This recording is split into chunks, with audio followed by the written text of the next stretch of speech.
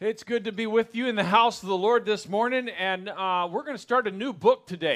And so I'm kind of excited about it. We're going to be looking in the book of Judges. Now, I don't know if you know this about me, but one of my favorite things in the world is studying the Bible. I like the Bible. And my favorite thing in the Bible is to talk about Jesus. That's it, hands down. I love the Lord. I love what He's done. I'm excited about it every week. But the story of Jesus is the fulcrum of the Scripture. It's the pivot point where everything changes. But behind that is the weight of the Old Testament. Behind that is the law and the prophets, and understanding that changes the way that we understand what Christ has done. Not because it changes the work of Christ, but because it changes our understanding of us and how that affects us. So we're going to start the book of Judges this morning, and I am excited about it. I think that Judges, more than any other book in the Bible, I think that Judges speaks to the propensity of man to turn away from God and to turn to their own understanding, to our own understanding. And this hasn't stopped, this propensity, this way that we've acted hasn't stopped, and it's prevalent today in all of our lives, and it's something that, because it's teaching us in the book of Judges, can affect and change our walk today. So this is going to be a great book to go through. All right, let's pray. Father, thank you for your grace and goodness and for your mercy and for your opportunity that we have to learn about you through the Word of God. I ask, Lord, that you would open the Word to us this morning, that I would get out of the way. We get to see what you have for us. And, Lord, that your name would be magnified as we look at this. In Jesus' name, amen. All right, so the book of Judges, the scripture verses we're going to jump through are going to be up here. I usually teach verse by verse, word by word. We're going to jump through things a little faster in the book of Judges because there's a lot of story that will sum up. And I encourage you to go back and read through the book over and over again. Don't just wait on it. So as we go through the book, we're going to be talking a lot about where we're at, what's going on. This is the world map there in the Middle East. The big blue in the middle is the Mediterranean or the Roman Sea, depending on what time you're alive. And you see the little triangles there is the nation of Israel. That's where we're going to be focusing. You see Italy looks like the boot over there kicking a road cone, and then Greece is between that point and Turkey, which is the mass right there above the little triangles, just to let you know where we are in the world. And as we get started, we're going to start with Joshua. So to understand where we get to in Judges, starting with Joshua, in the spring of 1405 BC, Joshua crosses the Jordan River with the Ark of the Covenant. 1 month later, Jericho, one of the best defended cities in the continent at the time, is a pile of rubble. Wrap your mind around that. 1 month after Joshua crosses the Jordan River there, the city of Jericho is nothing but rubble on the ground, never to be rebuilt. You can see there where they start over on the other side. They cross the river. They get over there to Jordan. That's the Dead Sea you see at the bottom of the screen. They cross over to Jericho and circle the city a few times, and it falls down. They continue this military campaign throughout the area that will be Israel, which still is today. The campaign lasts 7 years and is a complete and total success. What they do is they march through and they take out the big cities, the big strongholds, and they wipe the place out. They start with Ai, if you remember that story where Joshua comes through right after Jericho. They go over the ridge, and they got this battle planned. Half the troops hide. The other half pretends to start a fight and runs. The people all come out of the city of Ai and charge Israel. And when they do, the Israelites come out of hiding, and so Ai's army's trapped between the two. It's a complete rout. They are killing the people that were there. So much so that the guys take off that purple line, they take off hiding, and they try to run away from Israel, and Joshua does something that has only ever been done once. He turns around and points to the sun and says, "Stop." The S-U-N, sun, stop. And the sun stops, and stays up in the sky so that they can chase down and make sure and kill every one of these guys. And God did it. And the whole continent, the whole world, saw the sun hold still in the sky, and they all knew Israel was coming. They continue on. You can see Jericho where that starts. They went through the Havites, the Canaanites, the Hittites. That's those colors there, and they took the southern kingdoms. That will be where most of the book of Judges, where we're going to spend our time, is there in the southern portion of the kingdom. Then they head north. They go up, take that area that will be with Dan. That's the Sea of Galilee that you see there, Capernaum and Tiberias that you see up there. Sidon at the very top is where the kingdom is going to end. At this time, Sidon was if you remember Tyre and Sidon, Sidon was the one that ruled, and they're going to be brought low, and then Tyre will take their place as the ruler of the north up there eventually. So 1398 BC, 7 years later, the deed is done, and it's time to split the land and mop up. So this campaign lasts only 7 years. That's a relatively short period of time. Remember, they've been in the desert 38 years wandering around. When they crossed the Jordan River, 7 years later, they have destroyed the powers, the cities that were in this whole area where they're going to be. And then Joshua, according to the Lord, splits up the area for the different tribes. And when they got done, it looked like this. So this was the 12 different tribes, or 11, and then Levi was spread among them all. And you see the big southern, I don't guess that color is peach. That's the tribe of Judah down there. And then in the middle where the stripe is, that's the tribe of Simeon. He's right there in the middle of Judah. And we're going to be covering some of these guys as we go through the book of Judges. So now 1390, this has been, remember we started 1405, so when you're BC, you count backwards, right? The lower the number, the later it is. So 1390 BC, Joshua gives his last word from the Lord, and he renews the children of Israel's covenant with God. So the very last word that Joshua's going to give them, he's about to die as an old man, and he sits the children of Israel down, and he gives a very famous, very powerful speech to the children of Israel. And as he talks about it, and I couldn't record it all because we didn't have enough time, he's summing it up, and he says, Joshua 24:14, he says, "Now therefore fear the Lord, and serve him in sincerity and in truth. And put away the gods which your fathers served on the other side of the flood and in Egypt, and serve ye the Lord." Now, we don't talk about that much, but for the 430 years that the children of Israel are in Egypt, for the period of time that they were there, they were serving Egyptian gods. They went to the Egyptian temples. They did not follow the God of Abraham, Isaac, and Jacob. So that when Abraham introduced them, he was introduced, this is the God of Abraham, Isaac, and Jacob. Not all you other guys. It's their God. It's the ones. So come back and know God. That's why as soon as they cross the river, the goobers build the golden calf and say, this calf is what brought us across the river, this dumb statue. And they had that tendency, right, to jump back to that. So Joshua has walked with them. These are kids that all of them were young when they left Egypt. They've been in the desert eating manna for 40 years. They've been seeing the miracles of God. God has been preserving them. They had crossed the Jordan River. The city falls down. The next city is destroyed. 7 years, they wipe out an army that's so much more powerful than them. Imagine these guys, for a living, they walked. Like that's what their livelihood was. For 4 decades, that was their livelihood, walking. So then they get to the city, and it's this great, powerful stone city. They don't have swords.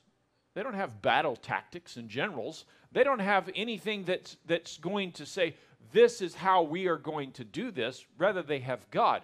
They blow trumpets, right? That's their battle plan. That's a terrible battle plan. They blow trumpets and the walls fall down. So when Joshua says that you need to put away the gods that were before you, that's a pretty big challenge. Put away those gods. Verse 15, Joshua 24:15. "And if it seem evil unto you to serve the Lord, choose you this day whom ye will serve, whether the gods which your fathers served that were on the other side of the flood, or the gods of the Amorites, in whose land ye dwell. But as for me and my house, we will serve the Lord. What a beautiful declaration. Joshua said, listen, if you don't want to serve God, choose. Don't just fall into it. Now, I've given people this challenge before. I had a young man that was flirting with drugs and adultery, fornication things, and he was about, 18, 19 years old. And we're driving somewhere. He had Christian parents. And I hired him, and so if I'm paying him, he has to listen to me. That's the way I like to preach to people. And so I sit him down, and during the workday, actually I think it was on the way home, and I said, I think you need to choose.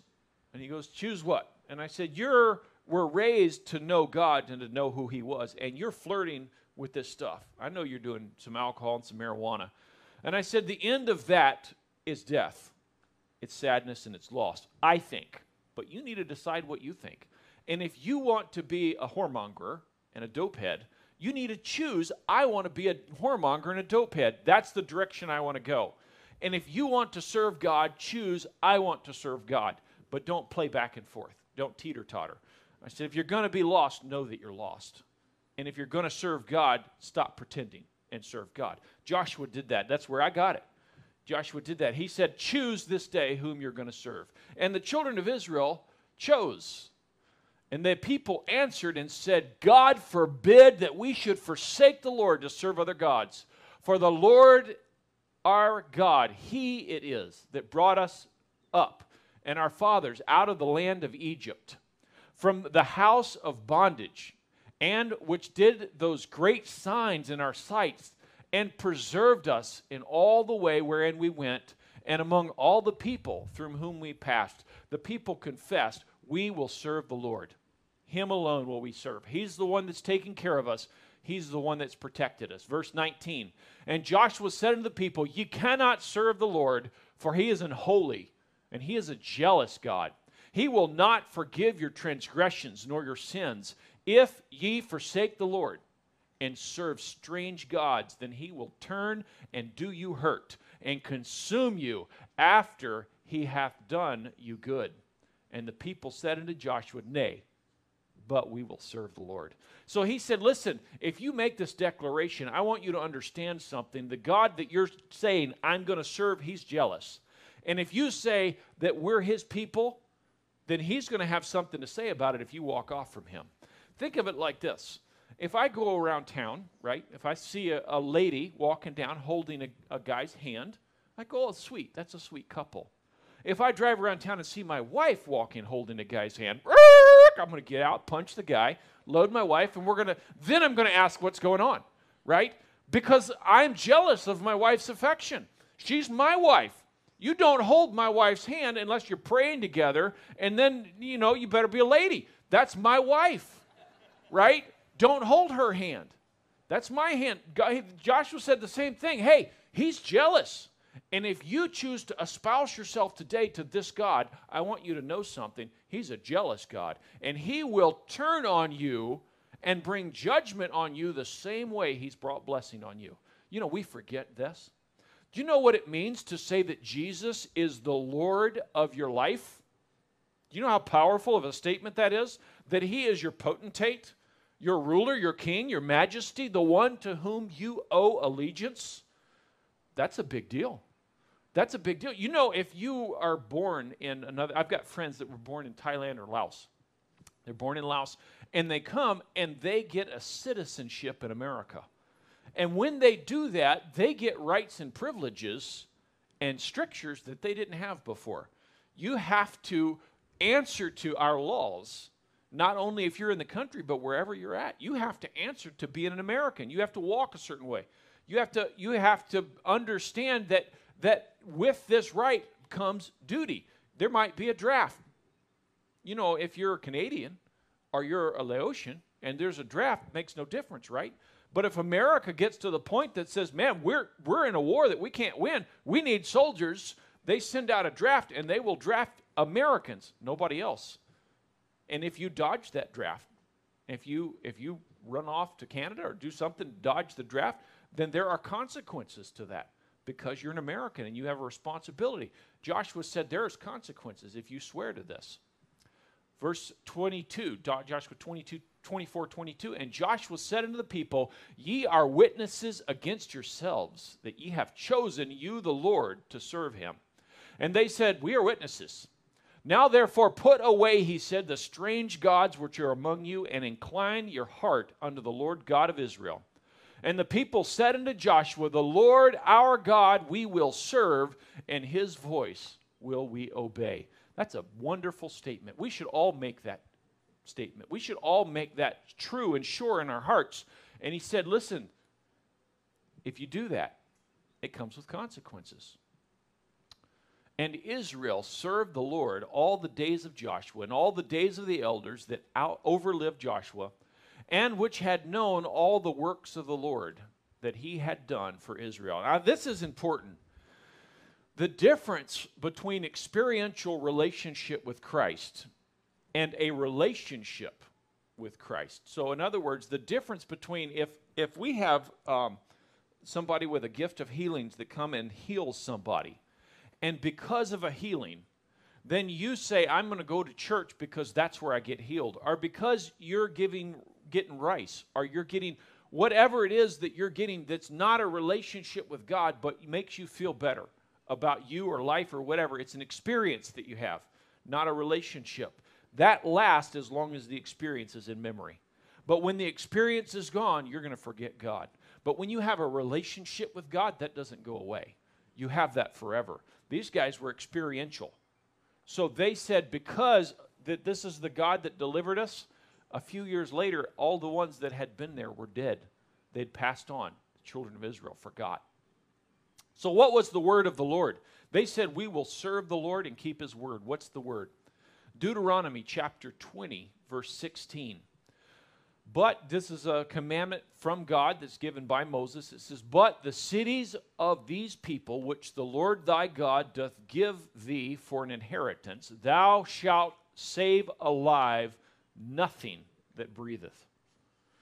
But thou shalt utterly destroy them, namely the Hittites, the Amorites, the Canaanites, the Perizzites, the Hivites, the Jebusites, as the Lord thy God hath commanded thee. He says, listen, when you get to the Canaanites, kill them, all of them.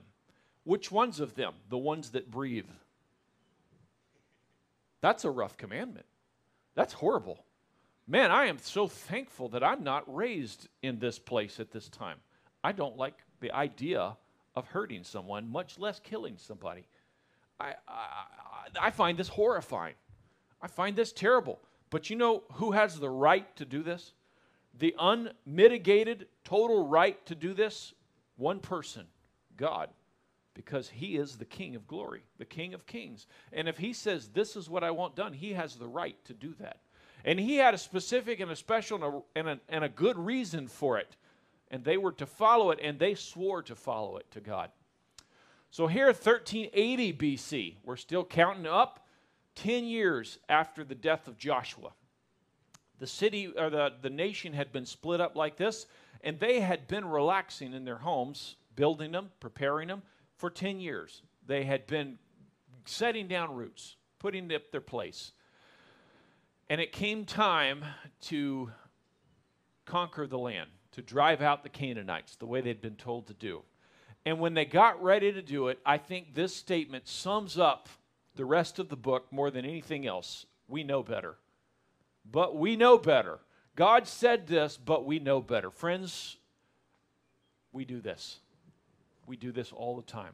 We do this constantly, but we know better. You know, there's all kinds of commandments in the Scripture. There's all kinds of things the Bible tells us to do. You know the Bible says you're not to fornicate?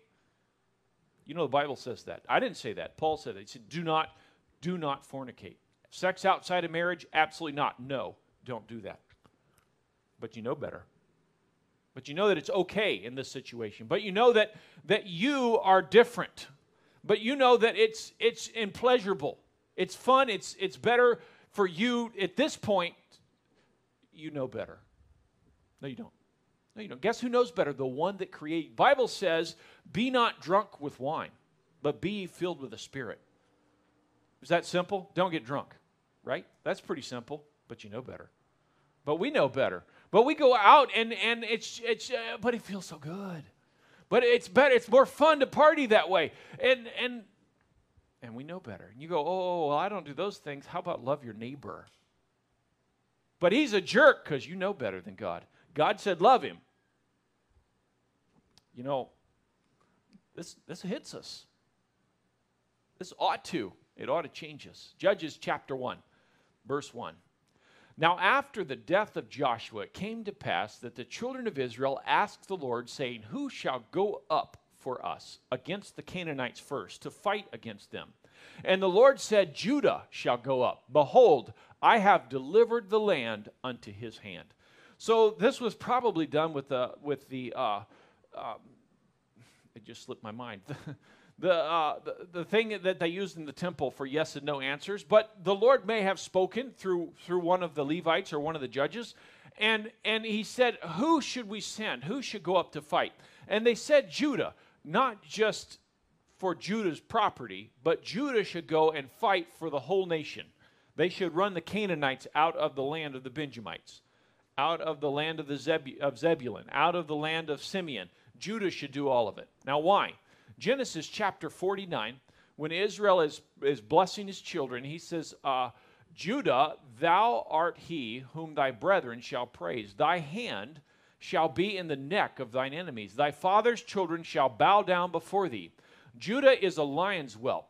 From the prey, my son, thou art gone up. He stooped down, he crouched as a lion, and as an old lion, who shall rouse him up? So when he's getting blessed, Judah is prophesied that he was going to have his hand on the neck of the enemies. Now, I had a guy when I was young, before I was a foot taller than him, that when we were walking along together, he would reach out and grab me around the back of the neck like this and could move me around, because once you get somebody like that, you can't do much, especially if you're a little smaller. And so when God is prophesying about Judah, he says Judah is going to have his enemies by the throat, by the neck. He's going to hold them, and they're going to be subjugated by him. That he's like a lion that's crouched down in the weeds, ready to pounce. That Judah is going to rule. Now, why would God do that? Because the line of the tribe of Judah is coming, and God knows that. God knows what he's going to send and who he's going to do and what he's going to do, and he knows that Jesus is coming through the line of Judah, that David the king is coming through the line of Judah, and he's preparing, he's setting that up. And they said, who should we send? And he said, Judah. Judah, because God's got plans, he's got direction that we don't have access to. And Judah said to Simeon, his brother, come up with me into my lot, that we may fight against the Canaanites. And I likewise will go with thee unto thy lot. So Simeon went with him. First thing they did. First thing, who's to go? Judah. Okay, Simeon, let's go together. Now, this isn't a bad idea. As a matter of fact, it's a good idea. Remember, Simeon is living in the middle of Judah's property, and they're related. And so what difference does it make if more of them are there than was before? Because God said Judah should go up. But why would God say that? Because he knows better, and you don't. So shut up and be obedient. They didn't. They didn't. Simeon went up. Judges 1:4. Now that was a little conflict. It gets worse. And Judah went up, and the Lord delivered the Canaanites and the Perizzites unto their hand. And they slew them at Bezek 10,000 men. And they found Adonai-Bezek and Bezek, and they fought against him.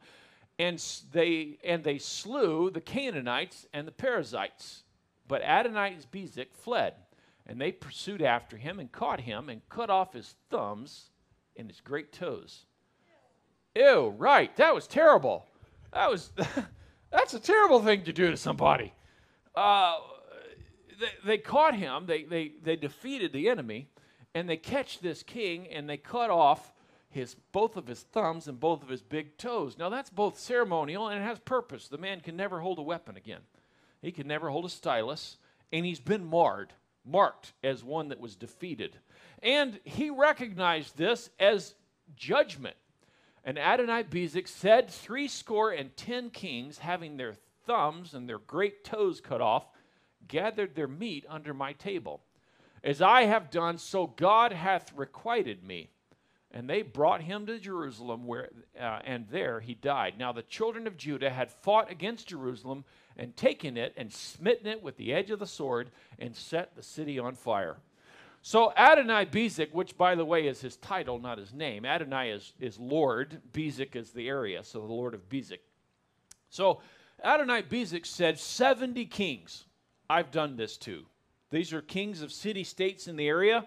And he says, 70 of them, I have done this. I've cut off their thumbs and toes, and they got under my table like dogs to eat food.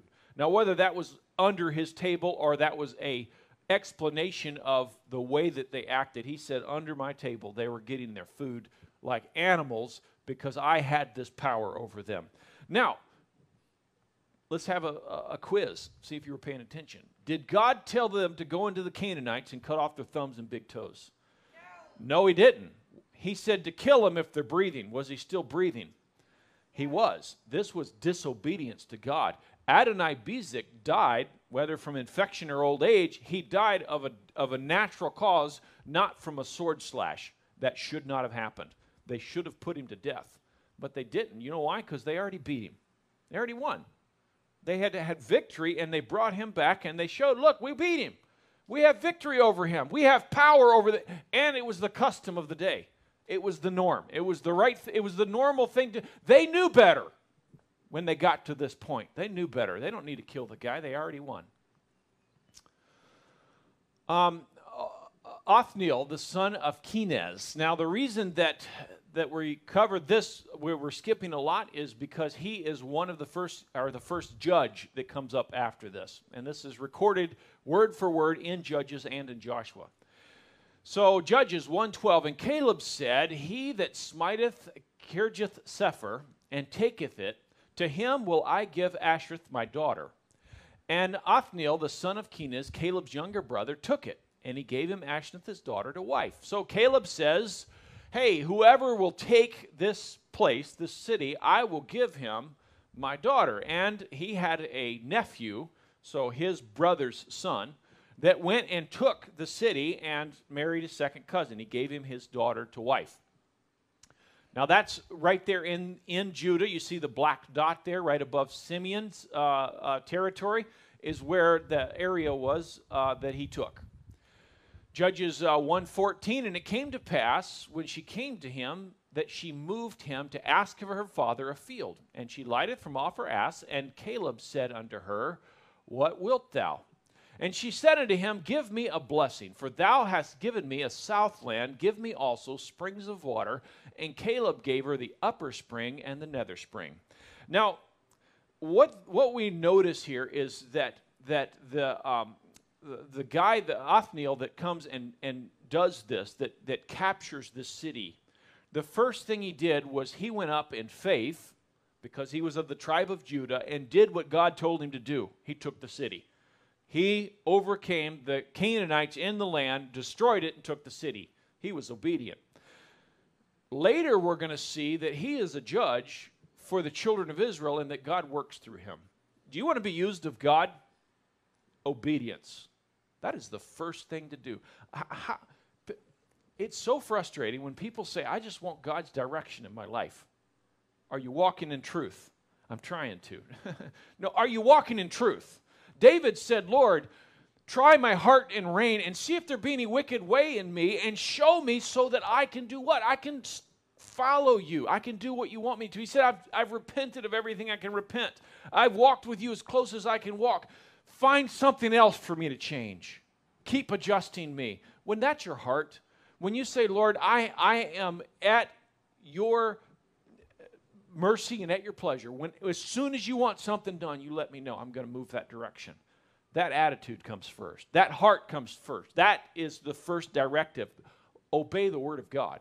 You know, the Bible says that those that will be wealthy spread a net for their feet. In other words, those that will be rich. If your design and your purpose and your goal and your desire is to be rich, you're creating problems for yourself.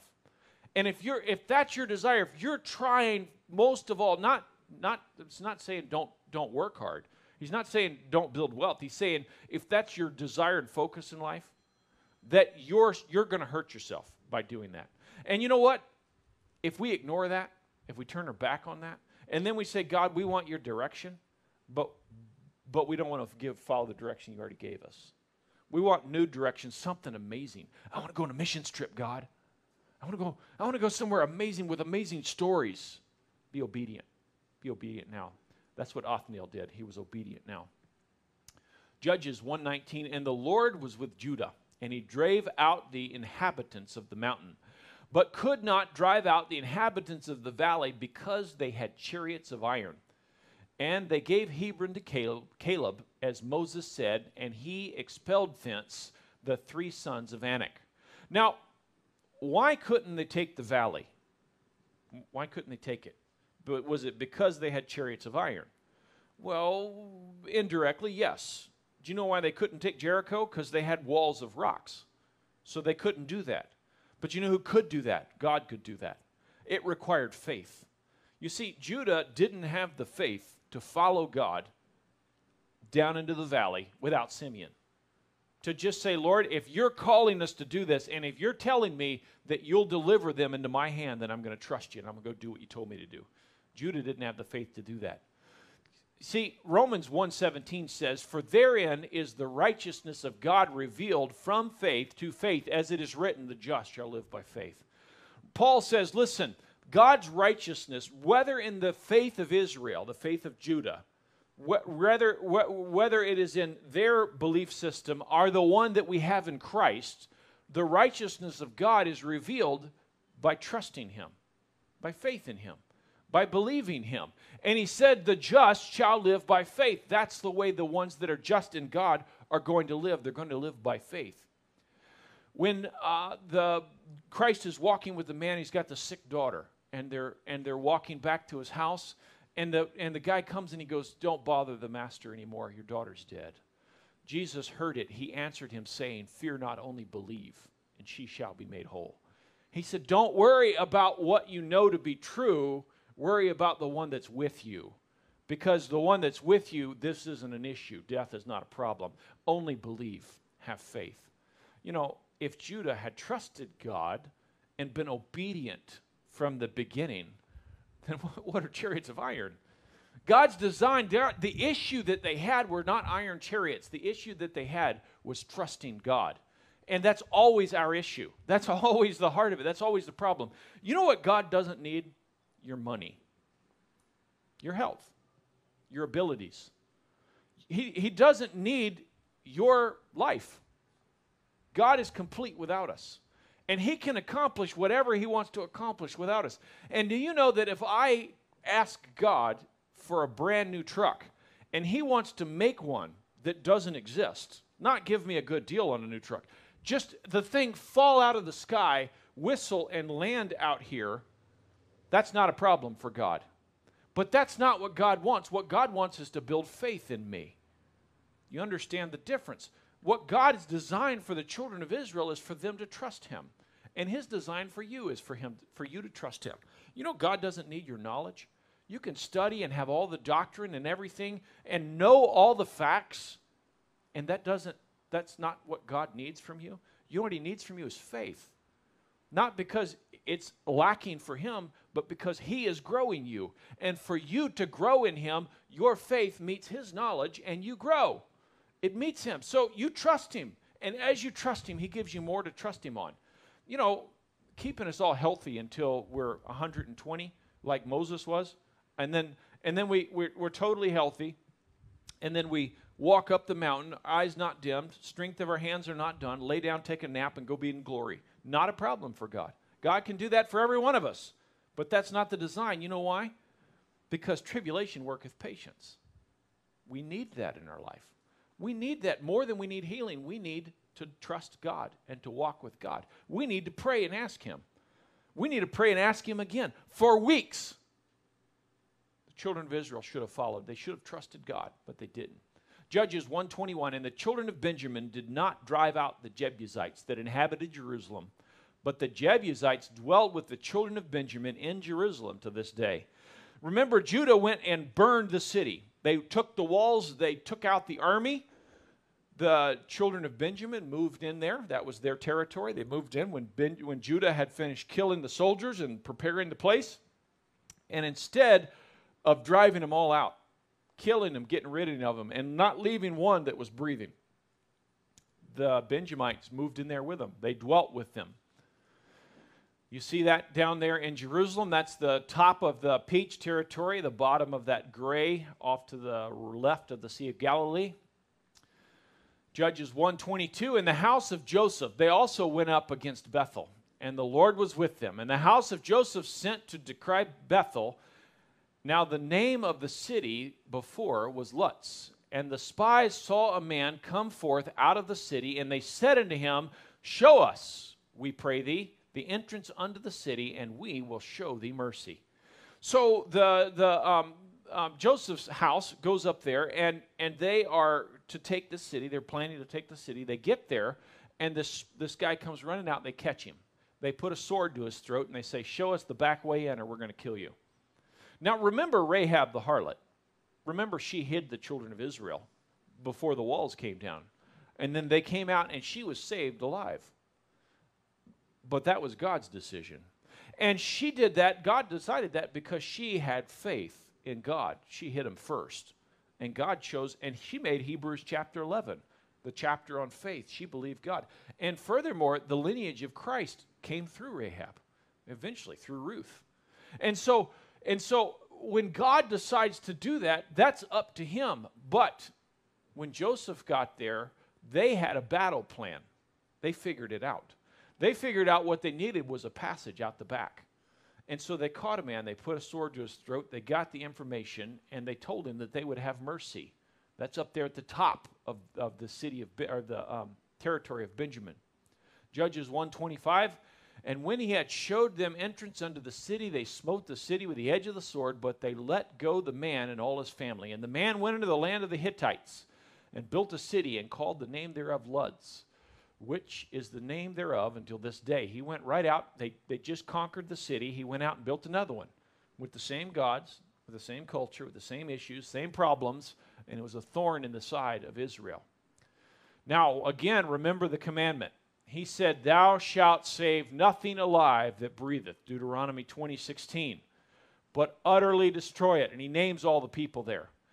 And he says, verse 18, here's why. That they teach you not to do after all their abominations, which they have done unto their gods, so should ye sin against the Lord your God. You see, God knew better.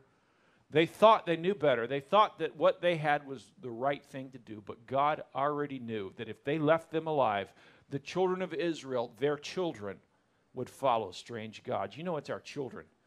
It's our children that pay for our lack of faith.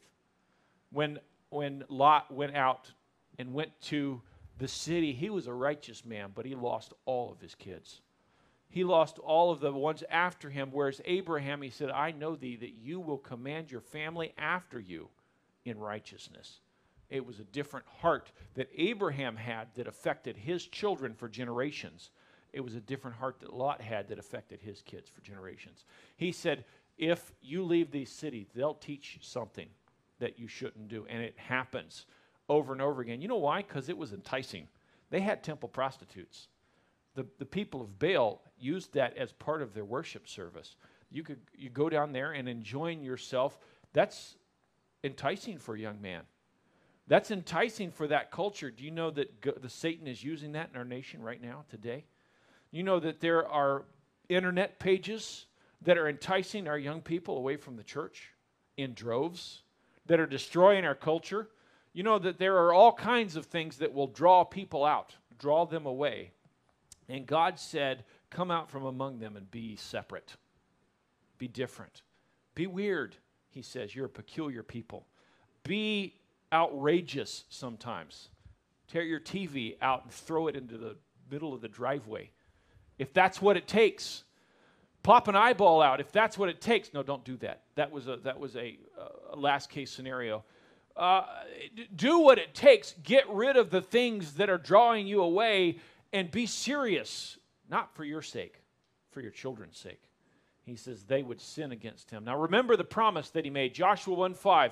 There shall not any man be able to stand before thee all the days of thy life. As I was with Moses, so will I be with thee. I will not fail or forsake thee. Be strong and of good courage. For unto this people shalt thou divide for an inheritance the land which I swear unto their fathers to give them.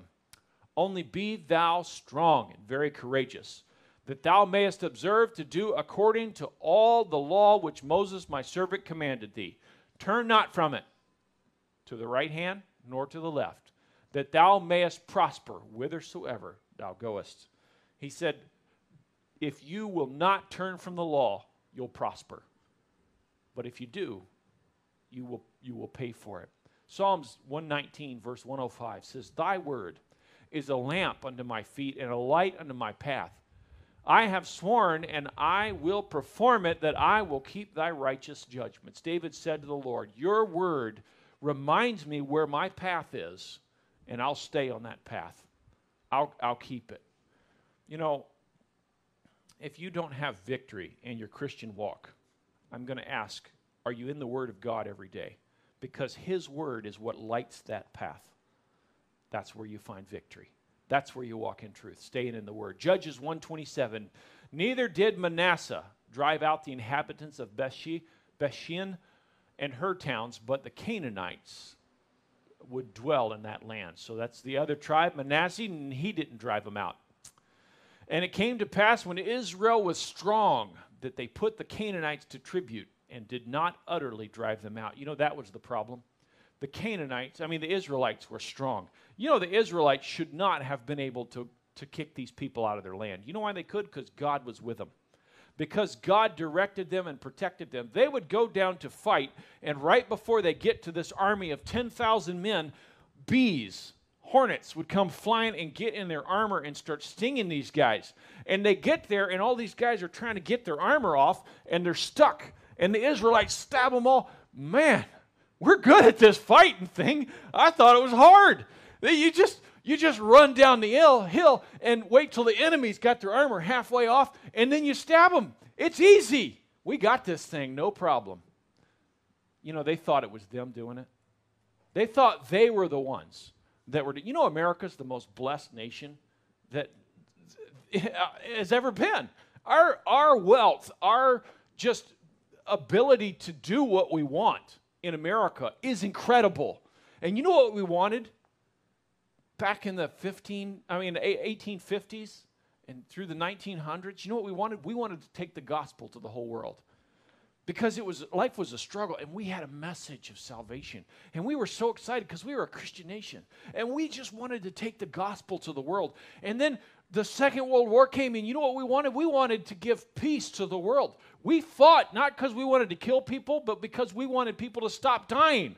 So we sent our soldiers, and we fought, and we overcame unsurmountable odds. You think we did that? You think that we're not blessed by God? Man, read history. We are unbelievably blessed by God as a nation. And now what do we want? Bigger TVs, more vehicles, a bigger house. We want to be able to watch the garbage that the world is producing on an 84-inch screen. And that's where we spend our money and our time. And less people are spending their time giving the gospel to those that are lost. Less and less people are leaving the comfort of their homes and going across the world to allow, like some of our missionaries that went out, 20 of their children to die on the mission field. Man, if you lose one, then quit and go home. Men move to the mission field and live their life there. We have retirement programs for missionaries. I'm not saying that missionaries shouldn't have things, but man, service to God is about Him, not about our safety nets. And when they got there and they were strong and they said, "We done it," aren't we inventive? Aren't our soldiers the best? Aren't we the smartest? We did it. Let's put the Canaanites to tribute. Let's just charge them because, look, if they ever rise up against us, we'll just run out there with our armor's half off and stab them. No problem. We got this thing. They forgot that God had this thing, not them. And they ignored the commandments of God in favor of doing what they knew to be the right thing to do. Judges 1:29, neither did Ephraim drive out the Canaanites that dwell in Gezer. Neither did Zebulun drive out the inhabitants of Kitron. Neither did Asher drive out the inhabitants of Achio. But the Asherites dwelt among the Canaanites, the inhabitants of the land, for they did not drive them out. They lived with them as neighbors, good neighbors, that God told them to kill. Now, I don't blame them for not wanting to do it. I don't blame them for wanting to be good neighbors. But they did not obey God, and it cost them. 131, Judges 131. Neither did Naphtali drive out the inhabitants of Bethshema, nor the inhabitants of Bethana, but dwelt among the Canaanites, the inhabitants of the land. Nevertheless, the inhabitants of Bethshema and the inhabitants of Bethana became tributaries unto them. Again, good business model. Okay? They beat them rather than kill them because they couldn't fill up the whole land. It had happened to them for generations in Egypt. You can stay in your land, grow your corn, we're taking half. Okay? We're taking half. I don't have to grow corn that way because I can take it from you because we beat you and you can contribute to our good. And they knew that was a good business model, but it wasn't God's business model. It wasn't what God told them to do. Judges 2:1.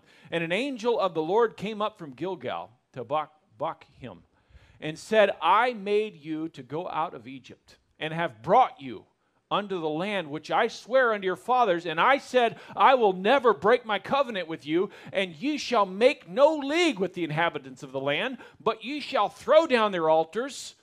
But ye have not obeyed my voice. Why have ye done this?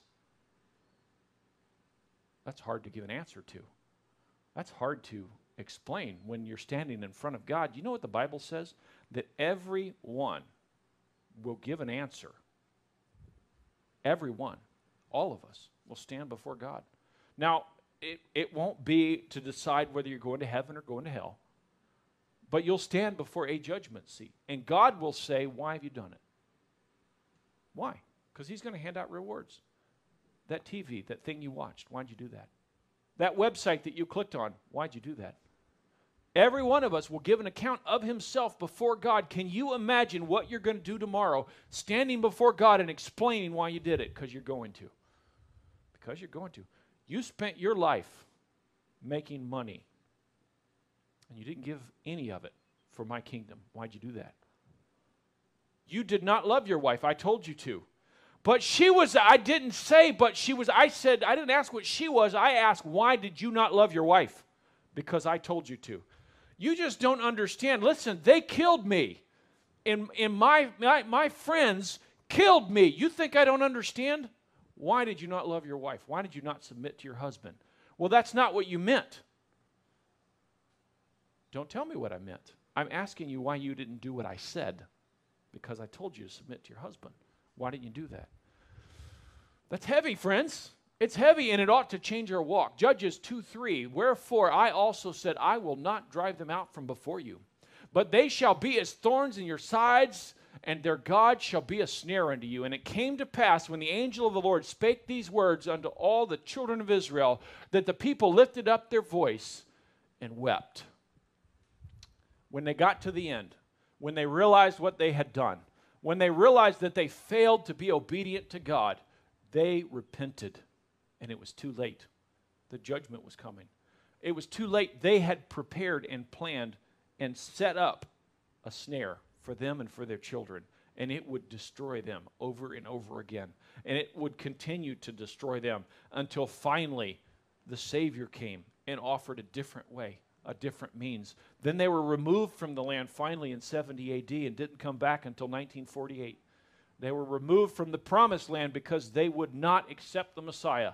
When he finally came, they rejected him because for so long they rejected faith in God. It wasn't a matter of, are there altars, are there things? The problem was they rejected faith in God. When he said do it, they said we know better. And that was a snare to them forever. But what about us? Romans 13:8. You say, well, that's the Old Testament, right? The law doesn't apply to us. We're under grace. That's true. We're under grace. Owe no man anything, but to love one another. For he that loveth another hath fulfilled the law. For this, thou shalt not commit adultery. Thou shalt not kill. Thou shalt not steal. Thou shalt not bear false witness. Thou shalt not covet. And if there be any other commandment, it is briefly comprehended in the saying, namely, thou shalt love thy neighbor as thyself. In other words, the law is summed up in this commandment: love your neighbor as yourself. Love one another. Love your neighbor. Romans 13:10, love worketh no ill to his neighbor. Therefore, love is the fulfilling of the law, and that knowing the time, that now is high time to awake out of sleep, for now is our salvation nearer than when we believed.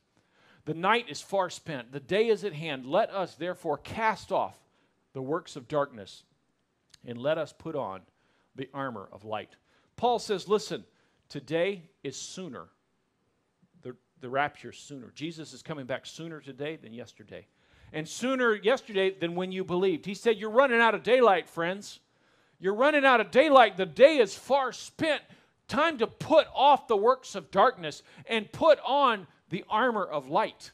It's time to love one another.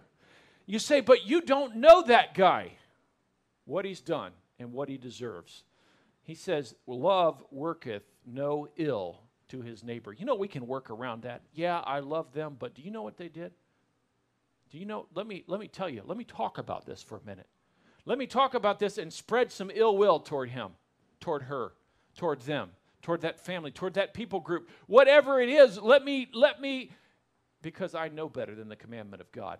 Friends, Paul said it is time to get on our face before God, to throw off the works of darkness and to put on the armor of light.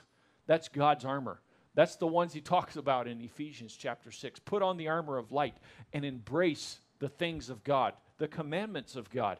They're there because they're right. They're not there to keep you from doing fun stuff. They're there to keep you from dying. They're there to help you. They're there to bless you. Now listen, keeping all the commandments of light will not make you okay before God.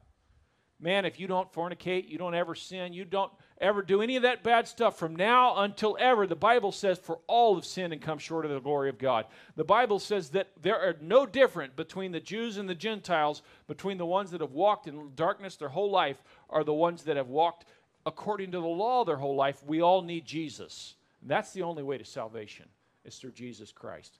But listen, once the Israelites were in the promised land, once they were there, they caused much pain by not following the word of God. They hurt themselves, and we will too. Paul says that fornication is a sin against yourself. You're going to hurt yourself with it. That's pornography, guys. That's any kind of iniquity, adultery, anything that you lend your members to.